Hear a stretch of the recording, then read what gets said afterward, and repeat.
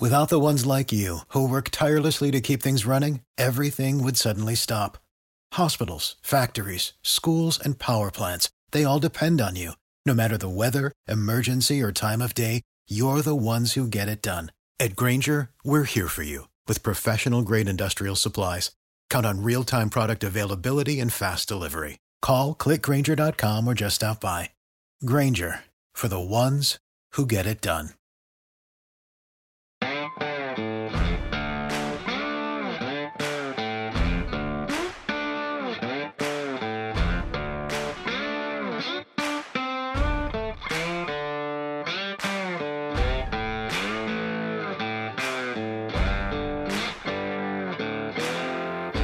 What's going on, everybody?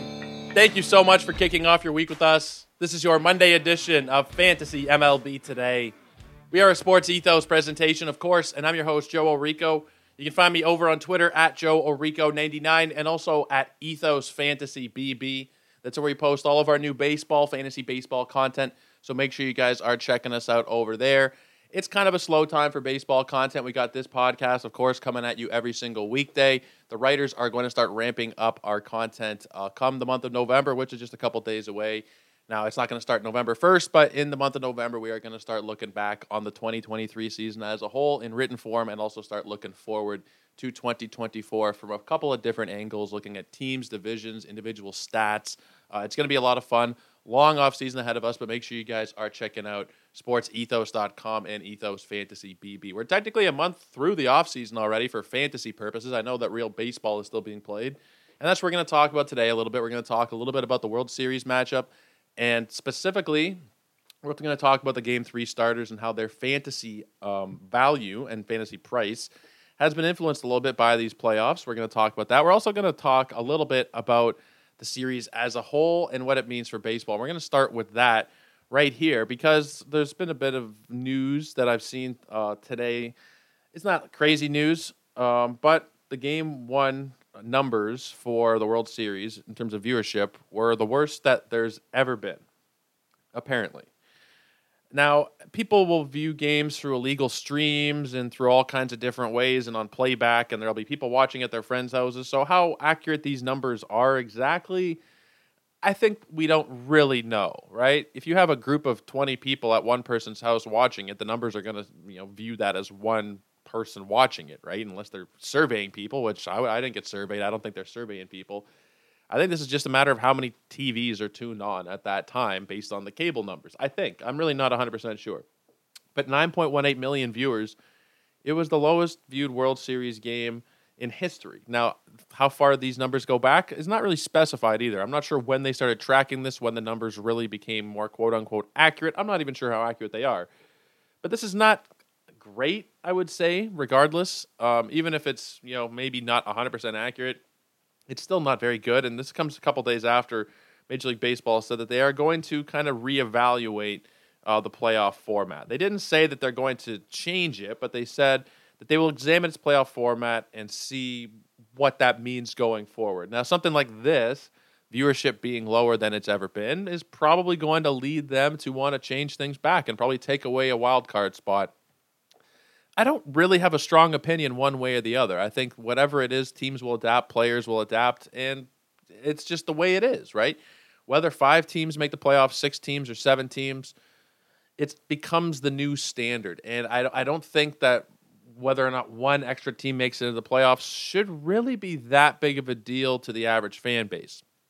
It can, it's going to lead 2 more fan bases or 4 more fan bases or however many teams get expanded or retracted from that formula to be happier or sadder, right? If they take away 2 playoff spots, then next year you're going to see a team that was 1 game out of it, and they're going to say, look, we would have made it under the old format, and then you'll have the reverse argument as well of teams being really, really good and not making it, teams being not great and making it, like there's multiple different ways you can look at this from. But I don't know that it really matters. And I've been trying to figure out what angle to come at this from. And I don't think at the end of the day, whether or not we have any wildcard teams, 2 wildcard teams, 3 wildcard teams, we've mentioned this on the show before. I don't think people are ever going to really be happy and satisfied. You could make it so that the division winner or the the league winner, right, gets a bye into the division series or a bye into the championship series, or even if they made it, and they never do this, obviously, but if they made it, the best team got a bye into the World Series, and then that best team ended up losing the World Series, then you'd have a bunch of people saying, oh, well, it was rigged, and there was one other thing that they could have done to make it more even, or whatever. People are never going to be happy, is what I'm trying to say. So whether or not they change the format, I don't think it really matters, because they're going to keep making changes. Baseball is evolving very quickly over the last 5 or 10 years before our eyes. I don't know that it really matters what they do, because I don't think people are going to care, for one, and two, they're just likely to make changes again over the next couple of seasons. Everybody came into this year thinking the pitch clock saved baseball. The pitch clock is amazing. And I'm on record from before the season. You can see it on Twitter. You can see it if you go back and listen to old podcasts. Or maybe you remember, I was never a big fan of the pitch clock. I don't like that they did it. I've always stood by that. I've never been a fan of it. I like the way that baseball always was, where the pitcher, especially in the postseason, can take an extra second to compose himself, can throw over a couple extra times, which is another thing I don't really like. We saw it in the 2004 championship series, right? Dave Roberts and Mariano Rivera, I think. I was pretty young, but I think it was definitely Dave Roberts, and I believe it was Rivera on the mound throwing over and over and over. Couldn't get him out. Eventually, he stole second, and eventually that run came in to score, I believe. It takes away from that kind of drama. You can only throw over twice. And then, the guy's going to be likely to steal more. You're going to take away some of that drama from the late game. There's just a lot that I didn't like about these rule changes. And apparently, it didn't blow up baseball the way everybody was talking about. Oh, attendance is incrementally better this year. Well, attendance has been incrementally better the last couple of years because people are starting to fully get back and comfortable after COVID. There are still people, we're not going to get into the COVID debate here, but there are still some people who did not feel comfortable going out in public, whether they had a health problem, whether they had immunocompromised, whether they had whatever it is. People are still generally getting back to the ballpark these last couple of seasons, more so than they were in 2020. Obviously, 2020, 2021, people were not really going to games. In 2020, you couldn't really go to games at all. So these numbers that they were trying to tout earlier in the year as being, the attendance is back up, it's up 10% or whatever it is, the highest the highest year-on-year increase in 20 years, or whatever they were trying to bullshit us and say things like that. I don't know that it really made the game more popular, and judging by this, maybe it didn't. Now, you could argue, well, it's not a great World Series matchup, so that's why it is. You have the best offense in the American League in the Rangers, going up against a young and hot team with one of the best young players in baseball in Corbin Carroll, one of the best pitchers in all of baseball in Zach Gallen. Why are people really baseball fans at that point? Are they not watching the World Series because they're protesting? Really? Like, you'll only watch it if the Phillies are in the World Series? I don't know. I think maybe they just didn't expand the game as much as they maybe thought they did by having these pitch clock numbers. I don't know that the average fan, and I said this again before the season, I'm not trying to toot my own horn, but I did say this, I don't know that the average fan gives a shit if you're going to have a 3-hour game or a 2-hour and 45-minute game, or it's going to be 3 hours and 10, 252, whatever it is. If you're not going to sit there and dedicate yourself to watching a baseball game, I don't think that extra half an hour matters. You'd think that they were curing cancer in this half an hour based on the way people were answering. But it's really not done much for the game, I don't think, and we can kind of see that based on the World Series viewership numbers here. I don't want to harp on it too much, but the league thinks they are so smart. Major League Baseball thinks that they are just geniuses. Manfred believes he walks on water. I firmly believe that. I don't think he even really cares about baseball. He cares about money and lining his pockets. So I think they're going to make the decisions that lead to more money for the owners and lead to more money for Manfred. Don't think it really matters what the average fan thinks, what the analysts think, what the players think. I think the league is just going to do whatever makes them the most money, and people are going to complain. People are going to be angry. I don't think the league really gives a shit, though, so I think that's kind of where we have to look at it from. Even if you're mad that your team got kicked out this year, I don't know that the league is really going to care. You're a Dodger fan, you're a Braves fan, you're a Phillies fan, you're an Astros fan. Don't expect the league to do much for you in particular. I mean, maybe they take away a wild card team and makes it a little bit easier for your bunch next year. But like I said, there'll be teams that get kicked out early next year. There'll be a favorite that gets beat by an underdog in the 2024 playoffs. It'll happen. It always does. And that fan base will be mad, and that's just kind of the cycle of life here in baseball. But let's talk about this matchup that's happening tonight, and not so much from tonight's point of view, because I know a lot of you, probably most of you, are here for fantasy baseball talk. So we're going to talk a little bit about the implications of these two pitchers and their performances from a fantasy baseball point of view. We're going to start with Max Scherzer. Now, we didn't get the greatest bit of news on Scherzer. First of all, he will be pitching tonight, but according to where is this report that I saw earlier today? It was in the news feed here. Here it is. It's really ugly, just the title of it. Scherzer being glued together for Game 3 start. And that's the first line of the article here. Max Scherzer is being glued together to make his start in World Series Game 3. The three-time Cy Young winner has cut on his pitching thumb that developed when he returned October 18th from his 5-week layoff caused by the strained muscle in his shoulder. Now, I have been talking about how it's really good that Max Scherzer was able to come back and he's pitching. But it doesn't seem like he's actually really particularly healthy. Scherzer said that they found a way to use cotton and super glue in a way that provides a layer to not get it cut. Now, this is going to be controversial, I can already tell. He's got cotton and super glue on his finger, on his pitching thumb. If he throws a gem, there's going to be all kinds of people, especially probably coming from the Arizona side, that say, well, I wonder what was in that glue. I wonder what they put on that cotton. I wonder what was going on there.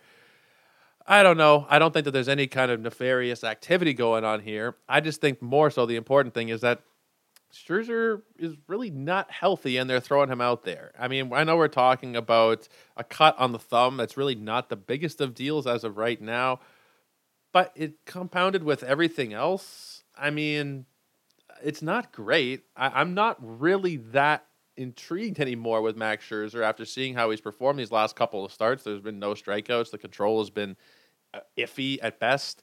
Now, they were both against Houston. Different team entirely he'll be facing tonight in Arizona. And I think we have to start thinking about where this is going to impact pricing for next season. Max Scherzer is not somebody that I think is going to go terribly high. And based on the early results in drafts, I should say, because there have been 4 drafts so far, he is going on an average pick of 136. He's going in the range of 117 to 172. Now, I thought him pitching in the playoffs at all was probably going to move his price up because you'd rather see the guy go out there and pitch, even if he's not, pitching amazingly. He doesn't have to throw a perfect game or a no-hitter or anything like that. Just get out there, give you a couple of solid innings, even if it's not amazing, right? You'll take it because he's healthy. If he couldn't come back at all, then you have a lot of people speculating all offseason. Oh, I wonder when he could have been healthy, when he would have come back, hypothetically speaking. We don't have to deal with those questions. As of right now, we're just wondering about how healthy he is exactly. And the performance so far in the playoffs has been bad. The health is in question, and he is getting fairly old, Max Scherzer. He is not a spring chicken anymore. I'm not really that interested, even though I thought that I would be based on him coming back. Now, he could have 2 more starts potentially in this World Series. Because if it does go the distance, he's projected to pitch tonight. Obviously, he's going to pitch tonight. And then Game 7 would be lined up for Max Scherzer again. So there's a chance that Scherzer throws 2 gems, wins World Series MVP, and that price goes up 50 slots. It's possible. I don't think he's going to do much for his draft cost right now. And it can lead potentially to an opportunity where I would be interested. Because if Scherzer does get shelled a couple more times, or even if it's just once, like let's say he gets shelled pretty bad tonight, he's not looking like himself, and the Rangers end up losing the World Series, and that's the last we see of Scherzer. This price probably goes down a little bit more, and that's where people will kind of overreact a little bit to small sample sizes. If it does continue to go down, we're already talking about getting Scherzer the cheapest price we've ever seen him, at least in terms of like Scherzer as an ace. I'm not talking about his first couple years when he coincidentally was a Diamondback. In the time that Scherzer has been an ace, which is more than a decade now, you've never seen a price this cheap at 136. Granted, again, these are early draft prices. We're talking 4 draft champions. These are going to move around, these prices, absolutely. Some of them will stay the same. Some of them will move dramatically. Scherzer's is one that has the potential to really move. And I think if it is a bad start, we see it probably go down a lot farther. And then I am going to be interested. Like as of right now, I'd probably still take 1 or 2 shares of Scherzer where he is currently going. But let's say it's a bad start. He goes down 20, 30 picks on average, and you're getting him like round 10 or later. You're still talking about somebody who can be a really good pitcher. And even though this year was a really bad season, if you just look at the numbers, not at the trajectory or anything like year over year, just this season, a 28% strikeout rate with a 7% walk rate. You are looking at, in terms of the Sierra, which I think is probably the best indicator, 377, which is really solid. His ERA was 377. His xERA, 328. His xFIP, 4.02. You're looking at that and you're saying, that's a really good starting pitcher. I'm getting that in round 10 with that strikeout upside. I'm taking it. To go along with the fact that he's pitching for a very good team. He's got another year. He waived his opt-out with his trade to the Rangers. So I don't think he has that opt-out anymore. I think he will be there for sure next season. I think I'm probably going to have a share or 2. But I do think that these games right now, while they don't mean a ton for me from a fantasy point of view, like Obviously, I'd rather see him go out there and give good performances than get shit on. That's obvious. But I don't know that it should necessarily change your impact or change your view on a player so much. But I think that there will be a change in the way that the average person does view him based on the playoffs. It happens with everybody. We see it every year. There's a couple of guys who are really hot in the playoffs. There's a couple of guys who are miserable in the playoffs, and it will impact their pricing, even if it's just in the early drafts. And to those of you who are listening to this podcast, there's a decent chance you are drafting early. I'd say Max Scherzer, where he's currently going, around 8 to 10 range, probably pretty decent bet, considering we haven't paid anywhere near that cheap of a price for him in a long time. Now, this past season was his worst year as a pro since he has established himself. The first couple seasons, I'm not counting. This has been his worst year in about a decade. But I don't think we can fully write him off, even though I haven't been terribly encouraged by what we've seen so far in the playoffs. So just to summarize my thoughts there, because I know that was a little bit of word salad, I like Max Scherzer. I think the price is going to be drastically, maybe not drastically, but it will be impacted quite a bit by what happens over the next week. And I think that it'll be a good buying opportunity if Scherzer doesn't go out there and just spin a couple gems. Because if he does and he goes up and he's being drafted in the 70s or the 80 range, then you do lose some of that value, obviously. He is a guy who's going to be 40 years old. He is on a general downward trajectory. I know I said ignore the trajectory for that exercise we were doing, but you still kind of have to look at it. You know, he has regressed over the last couple of seasons. But I do think there is a point where you get to a price, and this happens with every player, where you start to get interested at a certain price. And if it's Max Scherzer in round 10 or later, I feel like you got to kind of have some interest there. So I do like him, but I do think that we're going to see probably his playoff performance move around his ADP more than it probably should. And that goes for a lot of people, including the next guy we are going to talk about as well. That would be Brandon Pfaadt. Brandon Pfaadt is on the other side of this pitching matchup tonight, and it's been a tale of two halves for Brandon Pfaadt, really. The first half of the season, he was somebody that was unstartable, not really rosterable, and just garbage. His first 25 innings in the big leagues, he had a 9.82 ERA. He had a 3.45 average against, and he was allowing an 1,100 on OPS. He was getting absolutely knocked around. It was really bad. Over the second half of the season, a much larger sample size, he had a 4.22 ERA. He had a 257 batting average against, and his OPS against was in the 700s. So we got quite a bit better. If you go a little bit farther under the hood there for Brandon Pfaadt, and you look at the strikeout and you look at the walk rates, in that first half sample size, 17% strikeout rate, 8% walk rate. A very uninspiring 9% strikeout minus walk. In the second half, 24% strikeout rate, 24.4, with a 5.4% walk rate, which is nearly a 20% strikeout minus walk. That's where you're getting close to the elite range. You're not in the elite territory really at that point, but you're pretty close. 4.06 xFIP in the second half. Really, really improved. Now, what we have seen in the playoffs has been an incredible pitcher. We have seen 4 starts from Brandon Pfaadt with a 2.70 ERA, 22 strikeouts in 16 innings, only 3 walks. He has been incredible. Every time he has been out there in the postseason, you've loved what you've seen out of him. I think the price is going to start to get a little bit too expensive, though, with Brandon Pfaadt. And that really, again, like Scherzer, will depend on what happens here over this next week or so, week and a half, however long it takes them to finish out these games. I don't think the players should really be impacted too much by their performance in the postseason. There are obviously exceptions. If a guy really makes fundamental changes and you see that he's changing his launch angle, he is changing the way he swings, if there's a pitcher who is changing their motion and adding a pitch in, changing the mix-up, there are things you can take a look at. Generally, I don't want to look at too small of a sample size, though. And as great as Brandon Pfaadt has been in these playoffs, like I said, we are talking about 16 innings. Even if he has a good start tonight, let's call it another 6, let's call it 22 innings of really good baseball. His price has moved up, and now he's top 250 pick. He's going at pick 247 overall. Again, I will say these are very early prices that are going to move, but as of right now, he's a top 250 pick, Brandon Pfaadt. He's going ahead of Paul Skeens. He's going ahead of Christopher Sanchez, Yu Darvish. He's going ahead of Michael Wacha. He's going ahead of Kenta Maeda, Shoto Imanaga, who's going to be coming over from Japan. He's going ahead of a lot of guys. Lance Lynn. He's going ahead of Reed Detmers, Edward Cabrera, Nestor Cortez, John Means, Yusei Kikuchi. There's a lot of really talented arms that are going below him. Would he be going below them or above them if he hadn't pitched at all in the postseason? If Arizona missed the playoffs and we never saw Pfaadt or there was an injury or whatever, would he be going anywhere near this range? I don't think so. I think he'd probably be a post 300 pick. And maybe it'd be in the 270s, 280s, but we're seeing him in the 240s, and that's probably not great. Excuse me. I really like Brandon Pfaadt. The first time I heard of him was a little more than a year ago, and I remember in the lead up to the Arizona Fall League, our friend Chris Clegg, who does the Fan Tracks, or not the Fan Tracks anymore, the Tool Shed podcast with Eric Cross, who they've both been on the show many times, and Chris was really interested in Brandon Pfaadt, and that led to kind of the people at FPAS, at First Pitch Arizona, kind of bumping him up their draft boards, and we thought that he had a potential to be like the next Spencer Strider, and we're kind of seeing that, not to the same extent, because Strider is one of a kind, but Pfaadt has been incredible. And I think that part of it is, yes, he's getting better. He's had more experience in the big leagues facing big league hitters, and he is just going to get better. That's going to make you better. When you have more experience, whatever anybody says, the more you pitch, the better you're going to be generally. Now, it doesn't happen for everybody, but for a guy like Pfaadt, who's a pretty highly ranked prospect, getting those reps in has been really important. Is it made him this good to the point where he should be drafted inside of the top 15 or so rounds, 15, 17 rounds?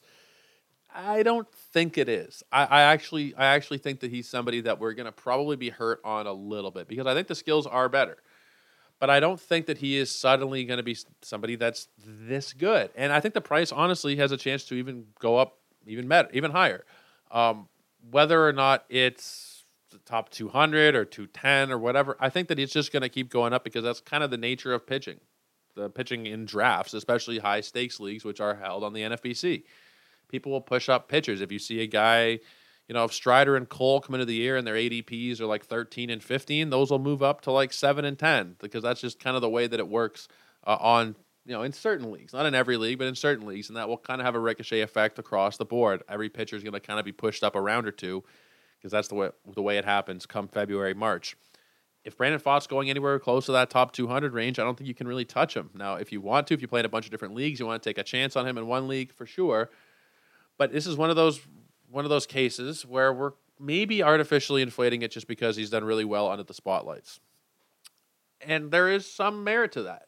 But there's also some merit to looking back at previous great performers in postseason history. The one that comes to mind, the first one, and I know it's a different situation, a different player. He's a position player, but it's Steve Pearce. Steve Pearce won the World Series MVP in 2018. The Blue Jays traded him to the Red Sox that year. They got back Santiago Espinal in return, and it was a fairly even trade, I guess. But Steve Pearce popped off, and he won World Series MVP for the 2018 Red Sox. I don't remember, but I'm sure his price was elevated a little bit the year after.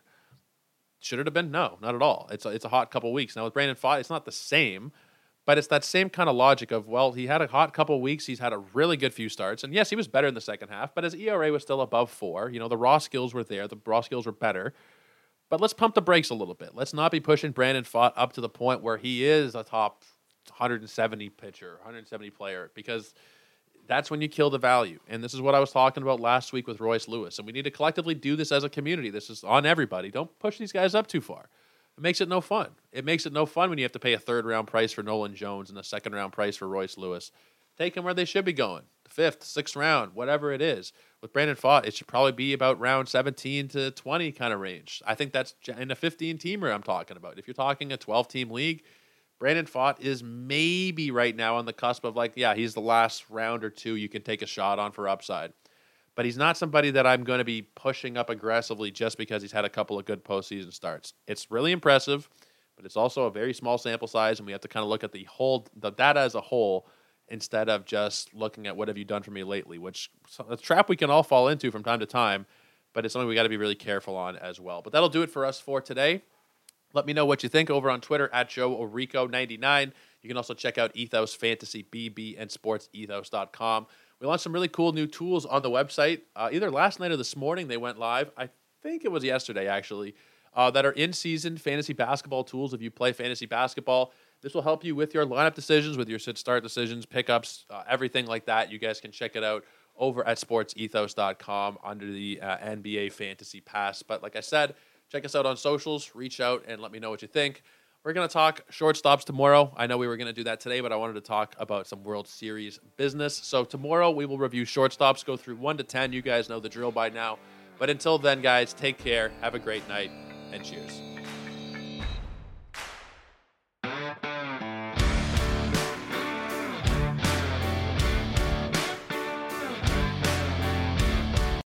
Without the ones like you, who work tirelessly to keep things running, everything would suddenly stop. Hospitals, factories, schools, and power plants, they all depend on you. No matter the weather, emergency, or time of day, you're the ones who get it done. At Grainger, we're here for you with professional-grade industrial supplies. Count on real-time product availability and fast delivery. Call, clickgrainger.com, or just stop by. Grainger, for the ones who get it done. You know when you're listening to a true crime story that has an unbelievable plot twist that makes you stop in your tracks? That's what our podcast, People Are the Worst, brings you with each episode. I'm Rachel. And I'm Rebecca. We're identical twins who love true crime cases that make you say, didn't see that coming, and we hate the people responsible for them. Listen to People Are the Worst now on Apple, Spotify, or wherever you get your podcasts.